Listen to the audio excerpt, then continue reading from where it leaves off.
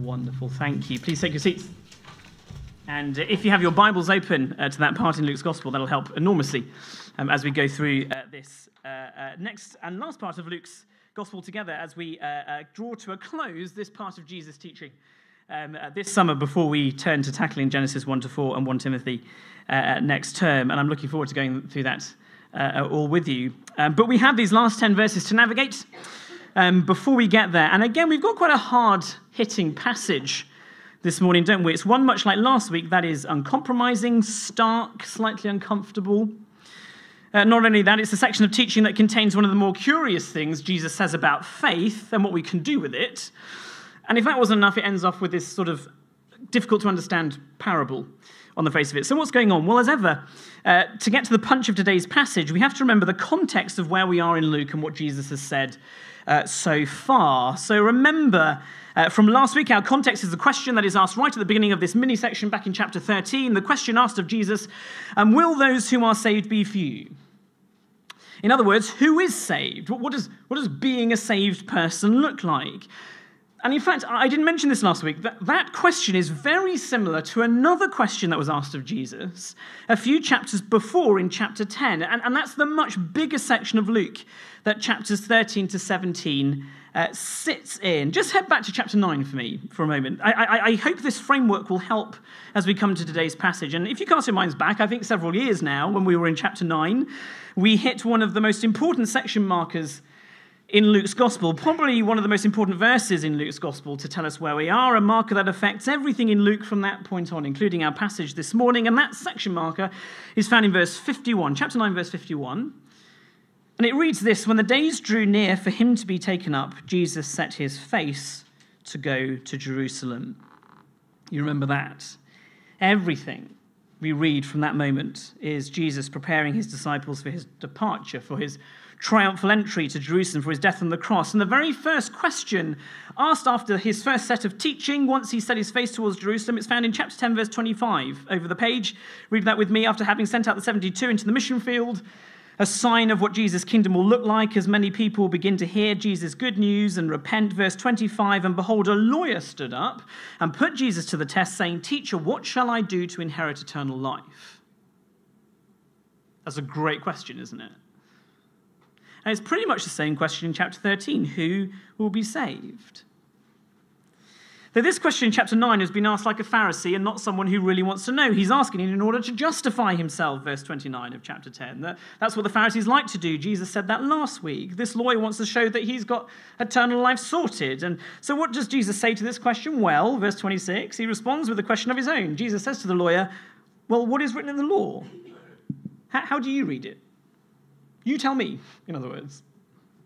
And the lawyer responds with the perfect answer from Deuteronomy 6, Leviticus 19. You shall love the Lord your God with all your heart, with all your soul, with all your mind, with all your strength. And you will love each other as you love yourself. And Jesus says, yep, that's it. Do that, and you will receive eternal life. It's not complicated, says Jesus. Do all these things, keep the law with all your strength, love the Lord your God with all your soul, your heart, your mind. You will live. Love others to the very end of yourself. Eternity is yours. And from that point on, Jesus tackles everything that people throw at him, like in verse 29, note, who try to wriggle out of the law and try to justify themselves. Like this lawyer, he suddenly realized that he hasn't loved people as much as he loves himself. He hasn't loved God with everything he has, and so he wants to see if there's a clause in the law to help him escape from the high demands that are placed on him. And so he actually asked Jesus, just to confirm, who do I need to love? And Jesus says, well, you don't get to pick and choose who you love. And he tells the story of the Good Samaritan, inviting the lawyer to contemplate loving someone who was dirty and disgusting, who in his eyes. Love those kinds of people and you'll inherit eternal life. Surely you don't mean that kind of person, Jesus. You see, I don't have to love them. Yes, says Jesus. I mean everyone, even the people you despise. That's what the law demands. That's in answer to your question. That's what we saw last week, wasn't it? Chapter 16. Neither do you get to pick and choose which part of my law you want to keep, he says to the Pharisees, who, like the lawyer in chapter 10, seek to justify themselves, if you remember, by fudging the law, allowing them to sin flagrantly and serve money rather than God. You don't really mean that I can't serve both God and money, Jesus. Surely, yes, I really mean that, says Jesus. You cannot do it. You cannot enter my eternity if you're serving both those masters. You're not a saved person. In order to inherit eternal life, you must love the Lord your God with all your heart, with all your soul, with all your mind, and with all your strength. And you love each other as you love yourself. Love each other as if they were the most important people to you. Put them first at your banquets, chapter 14. Put the lost at the forefronts of your mind, chapter 15. Don't hold on to wealth and status and religion, chapter 16. Love me more than anything. Love others more than you. And today's passage? Well, Jesus, you can't really mean that if I cause someone to sin, that I should have a millstone hung around my neck and be thrown into the sea. Well, yes, says Jesus. Actually, I do really mean that. Causing someone to fall away from me on account of your sin and unfaithfulness, it is better that you be removed. Causing people to sin and fall away is the way that you lose eternity. There's no life at the bottom of the sea. The law is uncompromising. It is a staggeringly high bar to get into eternity, but the standards of the law have never changed. And Jesus, since chapter 10, has never wavered from saying that. In fact, the New Testament has never wavered from saying that. Faith without works is dead, says James. Not everyone who says to me, Lord, Lord, will enter the kingdom of heaven, but only the one who does the law of my Father, says Jesus in Matthew. People will know that you are my disciples, inheritors of eternity, by your love for one another, says Jesus in John. To be saved, to enter eternal life, in order that you don't have metaphorical millstones hung around your necks and tossed into Davy Jones' locker, in other words, you must keep the law.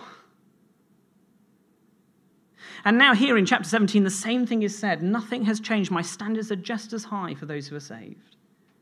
Causing others to sin. And verse 4, having to forgive each other endlessly without any recourse, time and time and time again, is the way in which you love the Lord your God with heart, soul, mind, and strength, and the way in which you love each other. And it really matters that you love God and you love each other. That brings us to point 1. For those who are saved and inherit eternal life are those who cause no offense to others. Read with me from verse 1 again. He said to his disciples, temptations to sin are sure to come, but woe to the one through whom they come. It would be better for him if a millstone were hung around his neck and were cast into the sea than that he should cause one of these little ones to sin. I'm grateful to another preacher for this illustration. I'm going to use it because it's something that happens in our home all the time. And that is the infernal game that Toby plays all the time, the game of Would You Rather. And they are the most hilariously difficult things to have to choose between. I don't know if you've ever played it. For example, he came home from school one day, and where these things I know are being concocted, and he announced, Dad, would you rather only have hands or only have feet? Which is a ludicrous thing to think about, but actually it's quite hard to work out which one I would prefer. And so we have another argument about it. One of my personal favourites, would you rather only eat custard or only live in custard? I was like, well, okay. Or genuinely more difficult, would you rather only ever be outside or only ever be inside? I was like, huh. And it makes you think that the conversations off the back of them are hilarious, and we can't work them out. Here's a would you rather from Jesus. It's not a difficult one to choose, but the stakes are enormously high. Would you rather, says Jesus, have a millstone hung around your neck and thrown into the sea, or love my people so much that you never cause them to sin and forgive them endlessly? Well, obviously, you'd want to choose the latter, wouldn't you? Being thrown into the sea with a millstone hung around your neck, it's an awful thing to choose. It's the most graphic thing that Jesus could have chosen. It's horrific. It's not funny. God's standard to love your neighbour, seek their good, really matters to God, and causing people to fall away, that's a seriously dangerous thing. And quite often it's a sad reality, isn't it? That those who fall away from the faith or from church is because of a personal relationship issue with another Christian or a minister or an elder, through harsh words or foolish, unguarded talk or combative pride, anger, unforgiveness, all sin things people are left angry, hurting, not wanting to darken the doorstep of a church again. And also the most awful extremes. In some churches, many we've seen all too horribly often, general pastoral abuse, cause of people falling away, abuse of all kinds in the church. It's anathema to God, alienating people from the good news of the kingdom. What would I rather, says Jesus to his disciples, you bulldozing your way through my people who I'm desperate to save, or you to be sunk to the sea? Well, on balance, I'd much rather you be removed in order for my people to be protected for eternity.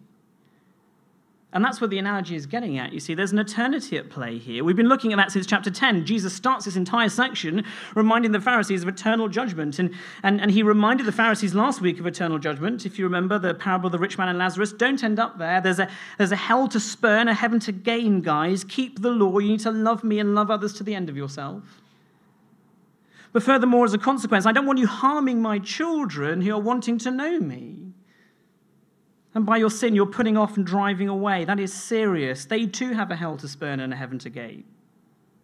It's much better removing you for this life so that you don't harm others from entering eternal life. You see, that's Jesus, would I rather.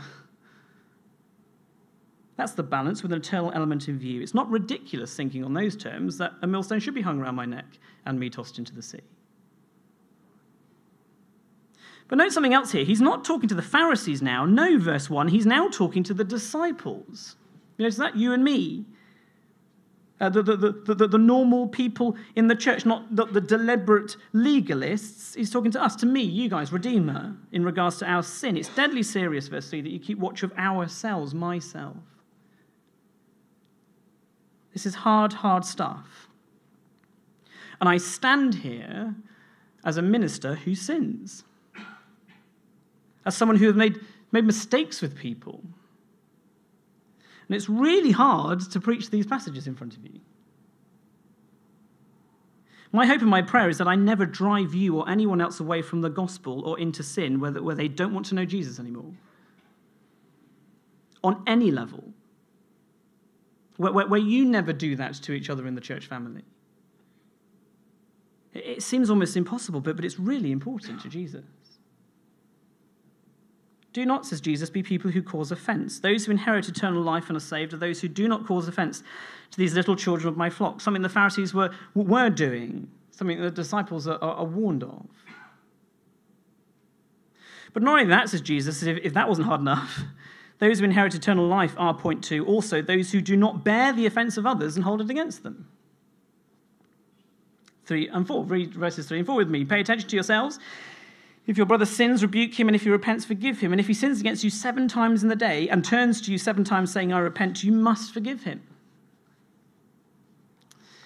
A part of me thinks we get to this point and think, okay, this is the slightly easier part. People make mistakes. I'm a kind of laid-back kind of guy. I don't mind if I'm offended. Sure, I'll forgive them. But actually, this is impossibly difficult. This is really hard. Especially when we are offended. Something akin to rage lives in us when we're offended. It does in me anyway. Let's call a spade a spade. As humans, and Jesus knows this, we are a deeply offendable people. Forgiveness for when we have been genuinely slighted is very difficult. Certainly in the way Jesus expects here. Our whole culture is one of offense, isn't it? It's the unforgivable sin to cause offense, whether deliberately or accidental. We're beginning to have laws against offense. You cannot be offended, screams the world. And if you are, then by golly, you're allowed to use every weapon in your arsenal to smite the offender, deplatform them, remove them from culture, heap abuse on them publicly, go after their children, attack their work and their success, besmirch their name, tarnish any reputation of anyone associated with them, never giving up the fight, all because you have been offended. We, as a culture, are deeply offended by offense. And the irony is lost on most people by the fact that the offensive backlash to offense is often far more offensive. That is, without too much exaggeration, the way in which we are told in our secular societies to treat those who do bad things to us. And Jesus says here, I cannot tell you how different disciples of mine need to be. Radically different. For those who inherit eternal life, you must be the radical opposite. Now, we may not be that bad as Christians or as people in this room in terms of where the world is, where we're sort of deplatforming each other and wanting to take out each other's families. But we do bear all those desires. Oh, that person said this to me at church last week, I never want to speak to him again. She forgot after she promised me that she was going to be there and do this thing. She didn't. I can't believe it. She needs to know how much she has hurt me. This person let me down. That person's genuinely treated me badly. I want their friends to know. I'm going to spread this amongst a few people to get them on side. We can be like that with each other. I am like that. In my absolute basic natural instincts, I am not a laid-back person when it comes to sin against me. When I'm offended, my knee-jerk reaction is to turn into a ball of fury and self-righteousness. Jesus says, do not be like that. Never holding an offense of someone against you is the way that you enter eternal life, which means once sin has been pointed out, once that person has repented, Jesus says, seeking your forgiveness, you have to forgive fully. And when the same thing happens again and they've repented, you have to forgive them fully again. And when the same thing happens again at 2:00 in the afternoon and they've repented, you have to forgive them fully again. And when the same thing happens again and they've repented, you have to forgive them fully again. And when the same thing happens again and they've repented, then you have to give them fully again. And when the same thing happens again and they've repented, then you have to give them fully again. And when the same thing happens again and they've repented, you have to forgive them fully again. That's 7 times, I think. You get my point. It's almost ludicrous. Jesus says you should forgive in the exact same way. Once, Jesus, fine, you're forgiven. We're great at forgiving people once. Twice, okay, shame on you, don't do it again, but you're forgiven. 3 times, no way. Shame on me for being abused in that kind of way. No, that's not going to happen. Do you really mean 7 times, Jesus? To the same person, for the same sin, potentially, each time getting it proportionally harder each time? Yes, I do, says Jesus. In fact, he says in Matthew, you should forgive 70 times 7, meaning indefinitely. That's the point, 1 billion times 1 billion, or whatever the number is. An infinite number of times, all the time, for every single thing. You must forgive fully, restoratively, to the end of yourself, to the loss of yourself. If there is sin and no repentance on the other party, if they don't want to say sorry, if they want nothing, well, that's much harder. There's no desire for recompense. Verse 3 is clear here that if sin is pointed out and repentance is sought, then you forgive. But upon repentance, despite it being the 100th time, yes, you forgive. In other words, you not only forgive the one-off things, or the little things that offend you, you forgive the persistent offenses, the major character flaws that you have to come up against in me and others, the thorns in other people's side that impale you as you interact with them. All of that must be forgiven upon repentance. Because that is how you love people better than you'll love yourself. That is exactly how you would love to be treated by everyone in the church family, isn't it? That's how you love God with all your heart, soul, mind, and strength. And boy, does never-ending forgiveness for being genuinely hurt take all of your heart, soul, mind, and strength. Don't be like the world, says Jesus to his disciples. Be like someone who is headed for eternal life. For those who inherit eternal life and are saved are those who forgive indefinitely, never holding offense against my little ones, always forgiving, always keeping the standards of law. For those people are saved. Those who inherit eternal life are those who do not cause offense, putting people off from the gospel, and those who forgive to the end of themselves. And again, as I stand before you, may it be that I never push you away because of my unforgiveness. Or I give up after 2 times and never make it to 7. May we be a church that never pushes each other away because of unforgiveness. May it always be a place that comes together and loves and forgives till it hurts, and never give up doing so. Forgive me if I've not really exampled that very well. I need to get better at it. For if we don't, and Jesus is putting it in such a way in this passage, that if we don't do these things, if we're people who cause each other to sin glibly, then we're in danger of forfeiting eternity. If we don't forgive, then we're forfeiting the right to be forgiven. And if we're looking for a way like the Pharisees to wriggle out of this teaching to make things more comfortable for us, well, there isn't one. The standard of the law never changes. Chapter 16 last week, not one word, not one dot of the law is going to be tweaked for you, says Jesus. My standards on marriage, living, serving, loving, forgiving, they're as high as they've always been. Love me and love each other with everything you have. Never offend, always forgive. Eternity is inherited. Now, this brings us on to the last part of this section, as we tie this teaching of Jesus together, and it is difficult, and it's especially difficult because All the way through this passage, we know there's an extraordinary problem. And the problem is, I just cannot promise to do this. I cannot promise to keep the law as Jesus commands and rightly expects in order for me to inherit eternal life. I cannot promise that my sin won't affect you in this church family or cause you to sin. I cannot promise that my actions or my reactions or my tongue will always be perfectly kept in tune to God's Spirit. I cannot promise that relationships won't be broken or harmed because of the things I've done or may do in the future. I can't properly promise that. I need to watch myself work at it, but I cannot promise to do it perfectly. And neither can you. I cannot promise that I won't bear grudges, that I won't have stabs of unforgiveness. I need to work on all of that. I just can't promise to do it perfectly. And neither can you, to forgive you indefinitely with no recourse every single time. We can't promise that with each other. We cannot promise that we can meet what God demands for those who inherit eternal life. And not only can we not promise that we'll never do it again, but we've never, ever done it. So what on earth do we do about it? And what does Jesus say to this conundrum? Because I know, having reached this part of Luke's gospel, all I have left to me, if it isn't eternal life, is the millstone. Well, this is where we come to the most important part of this whole section of teaching since chapter 10. And that is looking at the reaction of the disciples to this teaching, the way that Jesus deals with them as he tells them this final parable. Finally, point 3, those who inherit eternal life are those who recognize their failure, their weak faith, their unworthy works of service, and put their trust in Jesus, the perfect lawkeeper. You see, the reaction of discomfort and disbelief at this, dare I say, panic from the disciples is exactly what Jesus is looking for.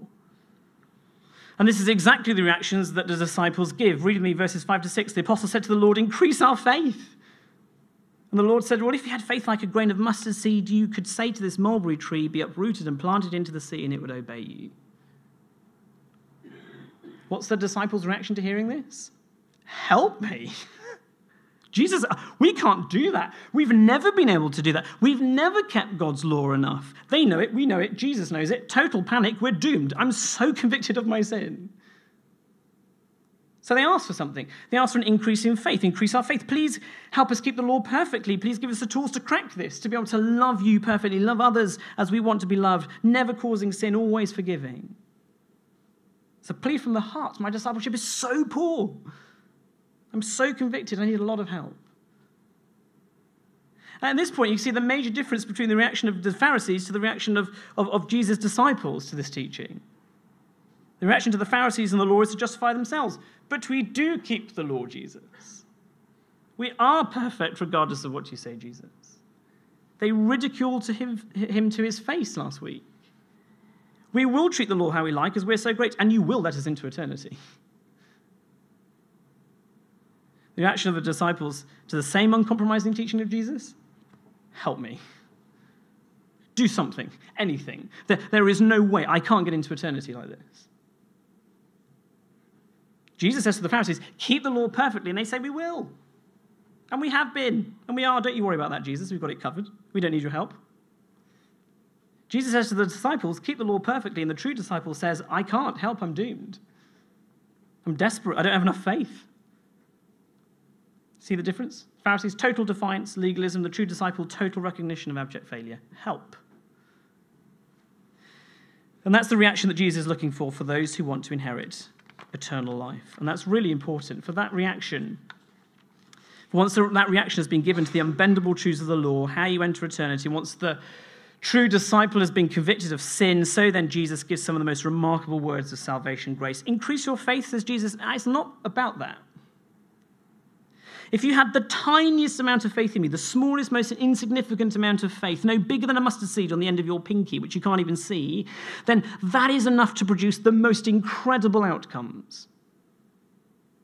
You could uproot a tree and plant it in the ocean. In Mark's gospel, you could move mountains with it.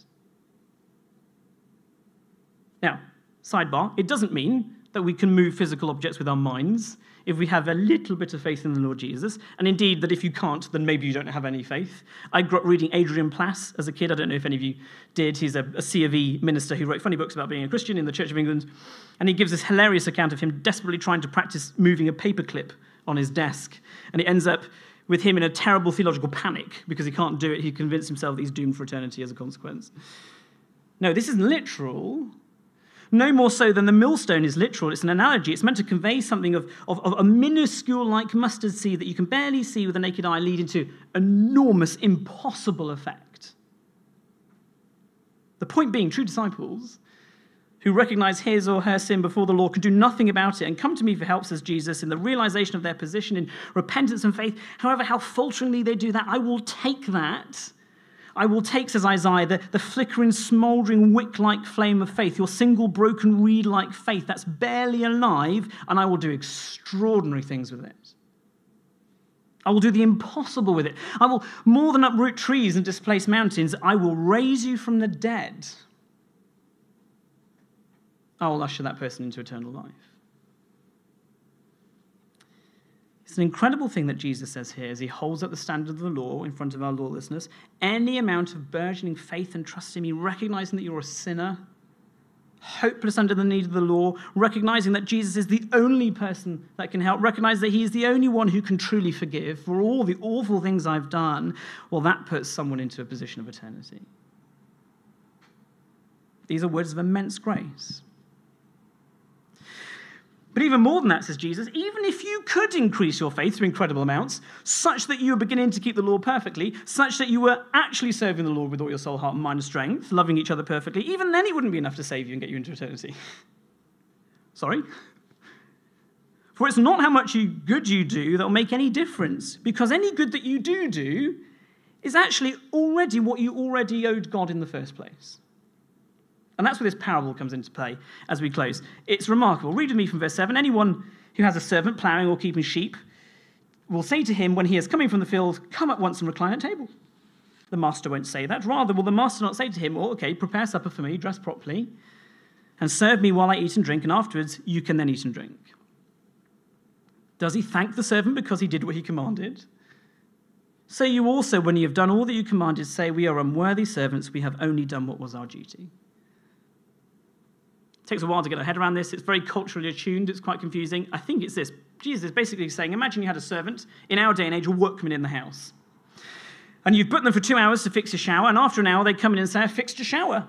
It's only been an hour. Isn't that amazing? Can I get acknowledgement of that, please? And can you maybe fix me a meal as well? And you go, what? No, that's the minimum that I paid you for. As in, that's literally what you were meant to do. I was expecting you to fix the shower. And in fact, because you've only taken it an hour, I've still got you for another hour. I've paid you for 2. Can you go and look at the loo? That's what's going on here. Imagine, says Jesus, your hired hand comes in and says, Master, I've done everything that you wanted, exactly what you wanted me to do, that you paid me for. He's not expecting his master to go, goodness me, wow. Come and eat at my table. You're amazing. No, he's going to say, okay, well, as my employee, that's what I expected. No, that's what I paid you for. Is there anything else you can do? If you're finished early, why don't you prepare dinner, help the house, etc. And then once you've watched your time, you can go home. That's great. It sounds hard and weird, as in we might genuinely give someone in our culture a cup of tea if they've done a good job. That's fine. The point here is a picture of grace. If someone does what they're responsibly obliged and contracted to do, then they're not worthy, says Jesus, really, of any kind of extra praise, no glory points, no benefit. You've just done what you're meant to do. Your boss doesn't come to you at the end of each week and go, my goodness, you did your whole job this week. I mean, wow. I don't know what to say. You stuck to your job description. Goodness, you did all the stuff I'm paying you for. I mean, that's incredible. Have a seat at the head table tomorrow. At best, you're going to get, okay, well, fine, see you tomorrow, because there's more to be done that you haven't done yet. Don't be late. You see? That's the way God views us and our attempts at good works and favors that we attempt to give to God as if they make any difference. You see, we are the servants in the parable. Jesus is the master, and even if I have enough faith to be able to do exactly what the law demands, exactly what I was contractually obliged to do for Jesus, Jesus wouldn't turn around and go, wow, Sam, that is amazing. I mean, you did the bare minimum of what I've required of you. Goodness me, that's incredible. I'm so glad to have you on my team. I owe you eternal life. I'm so grateful. No. In the scant few things that I might do moderately well as I attempt to keep the law as a saved person, at best what happens is I would turn around to him and say with my head bowed, giving the trash of my good works to him, spilling out from my hands, oh, Jesus, I deserve no thanks. for doing the substandard bare minimum of what the law demands, as I've scraped the barrel of my good works, as I attempted merely what I was contractually obliged to do as a normal human, I am an unworthy servant, and at best I have only done my duty. You owe me nothing. Even more so that I'm considering doing all this, starting off in deficit to you before I begin. There's no end to the amount that I have to work off for you, Jesus. In short, no way does anything I do match up to any kind of difference to Jesus' view of me and my eternity with him. It's not about me. It's not about massive, effective faith that begins to puff me up and make me think that I'm great and my law-keeping is somehow impressing God, expecting something from him for the amazing things I do as if he owed me something. No, at best, I'm already giving him what I owe him. And I can never do it enough to pay that off. All Jesus looks at in a true disciple is the tiniest scraps of faith that brings me to my knees in panic and desperation. Enough faith that just about moves my lips in my tears and repentance, saying sorry to Jesus for the billionth time and clinging on to him for dear life. And that grows in me a desire to want to love him and love others out of incredible grace. And I do have to work at living as Jesus demands here, but I do so as a saved son of the Father, realizing that any good I do is thanks to Jesus and not to me. It's just me giving back to him what I owe him joyfully. That is the way into eternal life. The Pharisees expected praise from God for all the good they did, as if they were doing God a favor, giving him a little more than he needed. They deserved eternal life because they were so good. God turns around and says, that's not worthy of praise, Pharisees. It's at best the least you should be doing, and you're doing it badly from a position of debt. It's the same with us. When we love God by actually living according to the law, by loving God with our heart, soul, mind, and strength, loving each other well, we don't deserve any extra thanks for that. It doesn't put us in a position of credit with God, such that he suddenly owes us eternity. We are simply doing what is contractually obliged for us as humans and as saved sons of the Father under the law. Starting from a position of deep debt, and the disciple recognizes that, oh, Jesus, help.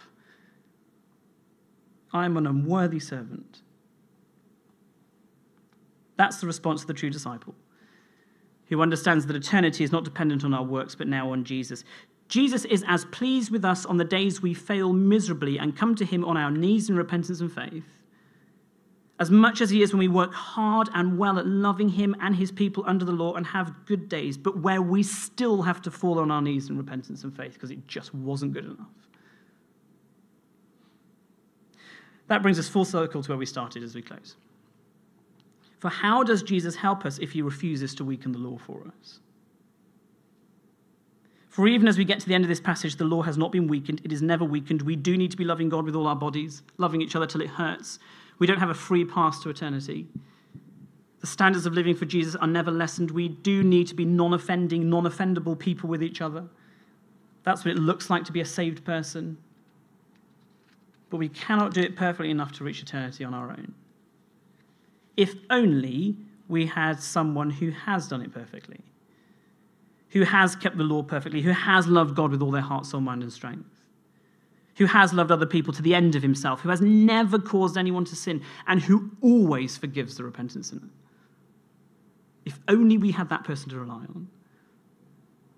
And thank God Almighty that we do. For one of the very next 5 words after this parable, which opens the next section for us, chapter 17, verse 11, on his way to Jerusalem. Not one dot of the law can be lost or changed, says Jesus in chapter 16. And you cannot earn your way to eternity through your good service as my servants. You'll never be able to work off what you owe me and your deficit to me. Even in your best moments, you are unworthy, unable to continue what you need. What you need to do is you put your mustard seed-like flickering faith in me and let me do it for you. Let me keep the law perfectly for you, says Jesus. Let me pay the price of your servant deficit that you cannot repay, says Jesus. Let me go to Jerusalem. And that's where we started, wasn't it? Jesus setting his face towards Jerusalem. That's the context of this passage of impossible law-keeping for our eternity.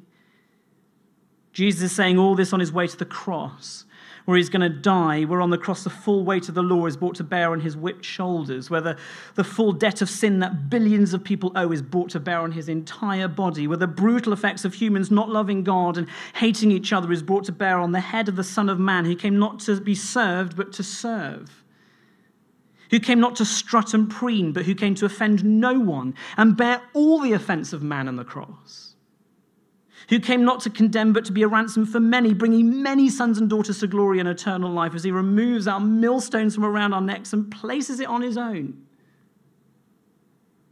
as he takes our mustard seeds of desperate faith and repentance and renders us fit for an eternity as we are covered by his perfect blood, with the only thing on our lips of any worth the words, "Help me, Jesus, I am your unworthy servant." Let me pray as we close. Father God, thank you and praise you so much for your goodness to us in the gospel of the Lord Jesus Christ, your Son. Thank you for everything that he has done for us. Father God, help us to be a people who live constant, daily, repentant lives to you. Help us to be people who enjoy loving you with everything that we have, with our hearts, our minds, our souls, our strength, and to be loving each other to the end of ourselves, loving each other better than we love ourselves, loving each other enough to continuously, or always, unendingly forgiving each other in the Lord Jesus Christ as we repent to each other in close family and seek each other's good. Help us be those people who show signs of being saved in the Lord Jesus Christ by his incredible grace. And thank you for that. Thank you for our good works, that they will never get us anywhere near where we need to be in order to pay off the deficit that makes us right with you for eternity. Heavenly Father, help us to not be Pharisees, legalists, people who think we're just brilliant. Help us to be people who love doing good because we have been saved by grace, clinging onto the Lord Jesus Christ for everything, for our very next breath, thanking him for the cross, his blood, his body broken, and his resurrection life that proves that we can be with him on repentance and faith as he leads us into eternity after death. Lord, may these be real marks of gospel progress in us as a church family, and as we seek to love people and bring people who don't know you into repentance in the Lord Jesus, that they may see that it is not about them, it is all about Lord Jesus and your perfect law giving that you provided for us such that we may know you. Lord, help us, we pray, as we go into this week. Help us be people who love you, who love each other, and who are resting fully on the Lord Jesus and his grace. We pray these things in his name. Amen.